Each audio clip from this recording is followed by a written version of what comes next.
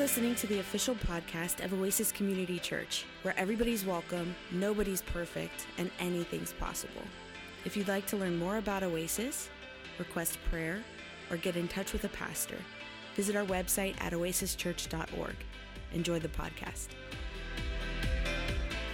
So this Advent season, we have talked about hope, we've talked about peace, we've talked about joy, and today we're talking about love.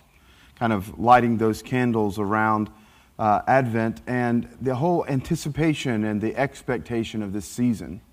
Advent is a time not unlike Mary, who is expecting the birth of her firstborn.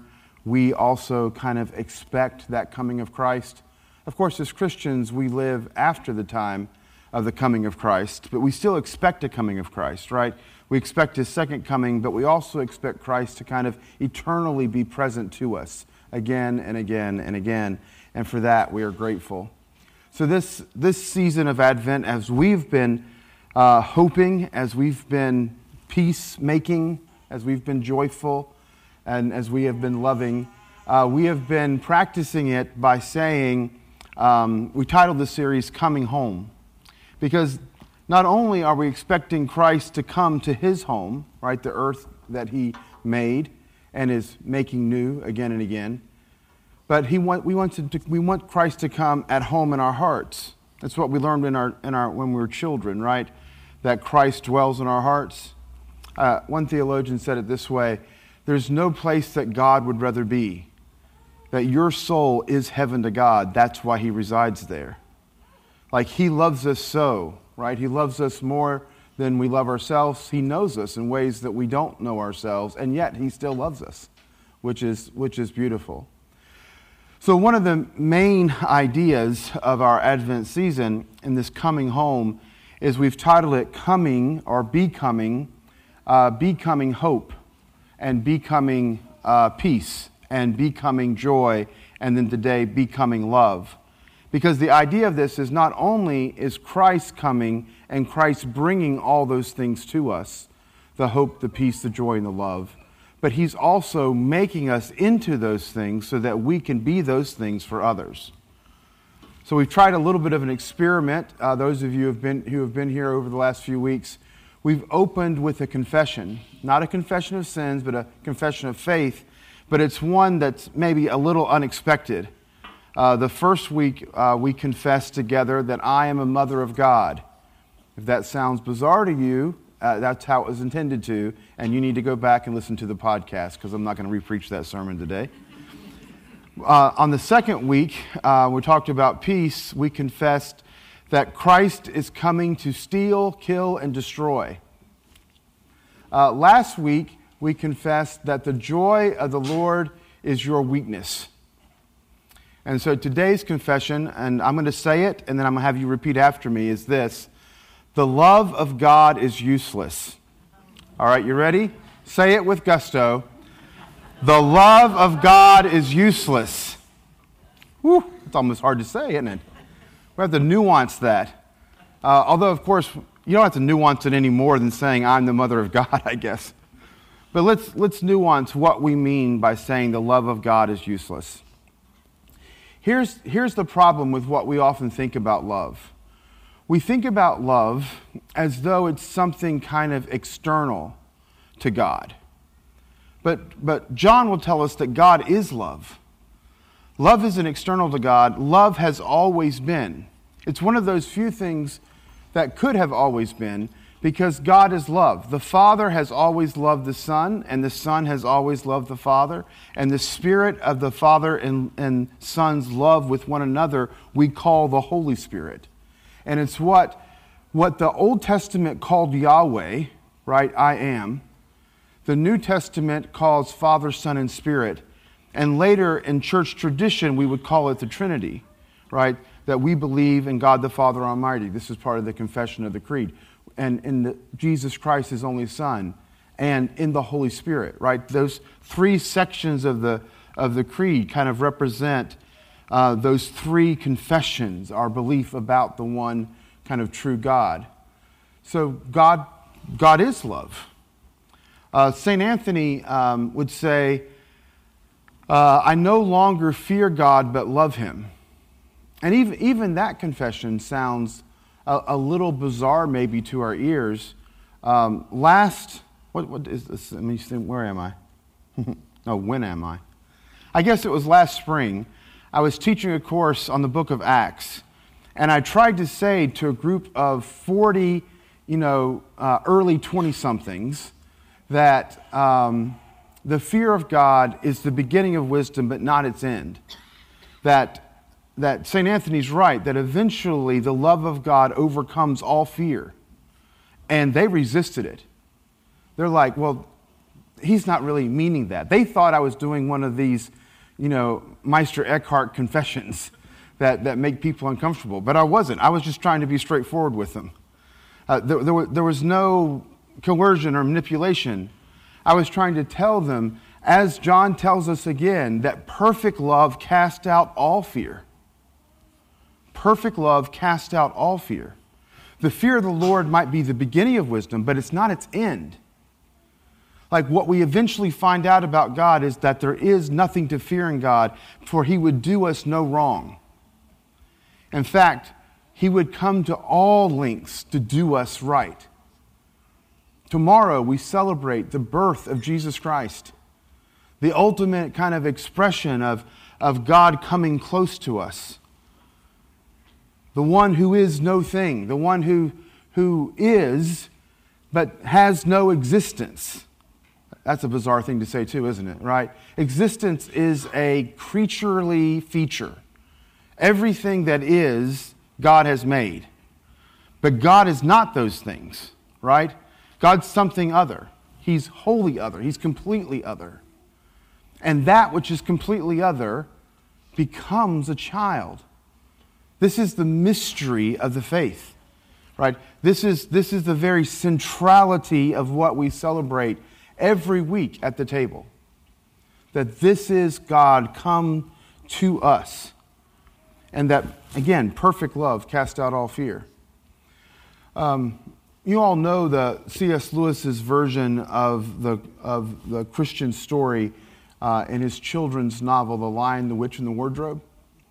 And Aslan, the lion, is supposed to be an allegory for Christ.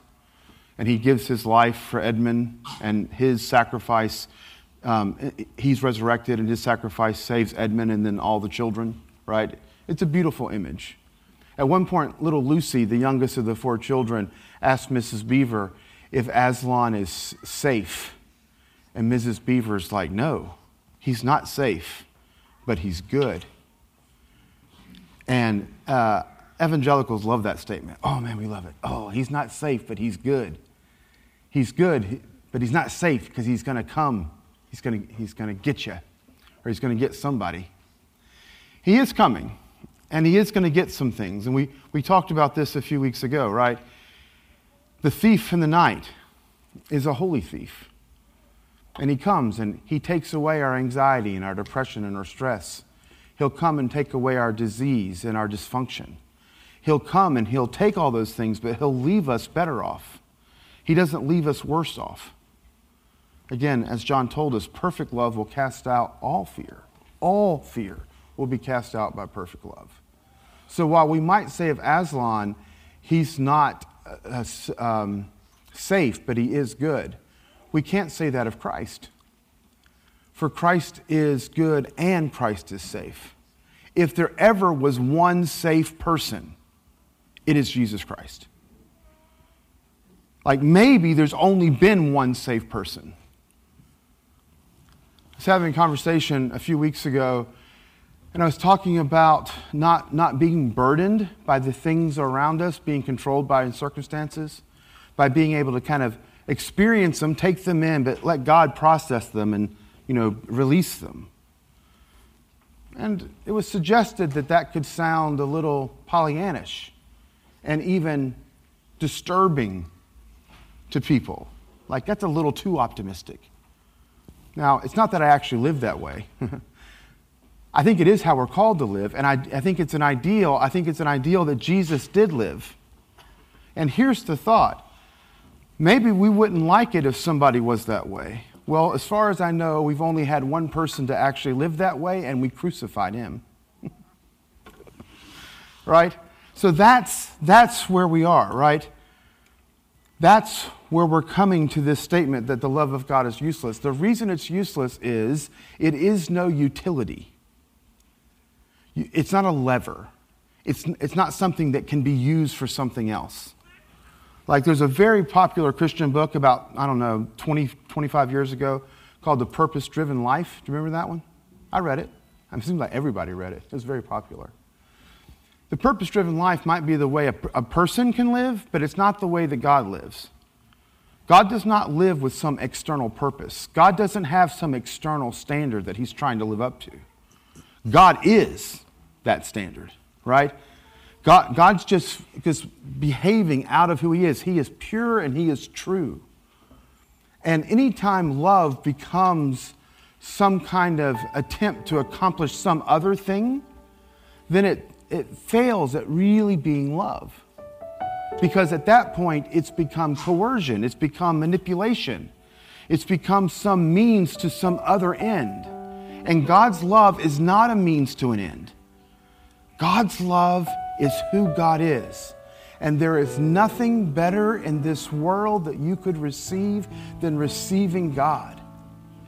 And so God's love cannot be reduced to a utility. St. Augustine would say that all things can be kind of divided into those things that are useful and those things that are enjoyable. And he says God is enjoyable, not useful. I love that. God is enjoyable, not useful. The Westminster Confession, some 1,500 years after Augustine, would say, what is the primary purpose of a human being? Like, what is a human being for? And the answer to that question is to love God and to enjoy God forever. That is exactly what Augustine meant by he's not useful. He's enjoyable. It's what Chesterton meant when Chesterton said, we have sinned and we have grown old and our Father is younger than we. This is the beauty of the incarnation, the beauty of the birth of Christ. It's the beauty that we see in the death of Christ. It's the beauty that we see in the resurrection of Christ. The mystery of the faith that Christ has died, Christ has risen, and Christ will come again. And so, if we are to become love, in this becoming hope, becoming peace, becoming joy, becoming love, then our becoming love will have to be in a way that cannot be kind of coerced or manipulated to some other end. If you see somebody in need, help them. Don't quiz them on what they're going to do with your help. You're not their judge. You're there to serve. If we are to be like Christ, and Christ says the Son of Man came not to be served, but to serve, then we become servants. And it's in our servanthood, right, that we become the hope, the peace, the joy, and the love for others. So may our love be as pure as the love of God, loving recklessly and without abandon, or with abandon, with abandonment, letting go, right? And just loving, and not trying to love so that this or that will happen. But just being that love that we have received. I'll close with this. There's this passage in John. There's various ways you might translate it. But Jesus says, they will know that you are my disciples, that you have love one for another. And some of the translations will say it like this: they will know that you're my disciples because you love one another. And in some ways I like that, because the love there is not a noun, it's a verb. And I like the idea that love's a verb, except in the original text it's not a verb, it's a noun. And I think there's a powerful idea here in the idea that love is a noun here, because Christ has said that he's given us his love. And so now that we have the love of Christ, It's having the love of Christ is how others will be able to see that we are his disciples, that we have love one for another. So it's not like you need to generate a love for even your fellow Christians. It's the love that Christ has given you that you now have. And if you actually have it, because he's given it to you, you now have it for one another. And it's that love that transforms our very hearts, transforms our lives, and can transform, I believe, the world. May it be. So we pray with Mary. Let it be. Come, Lord Jesus. We hope you were blessed by today's podcast. If you liked what you heard and want to support us, you can do so by subscribing wherever you listen to your podcasts. You can leave us a review on iTunes, and if you want to contribute to Oasis financially, you can go to oasischurch.org. May the Lord bless you and keep you, and may God's face shine upon you and give you peace. Amen.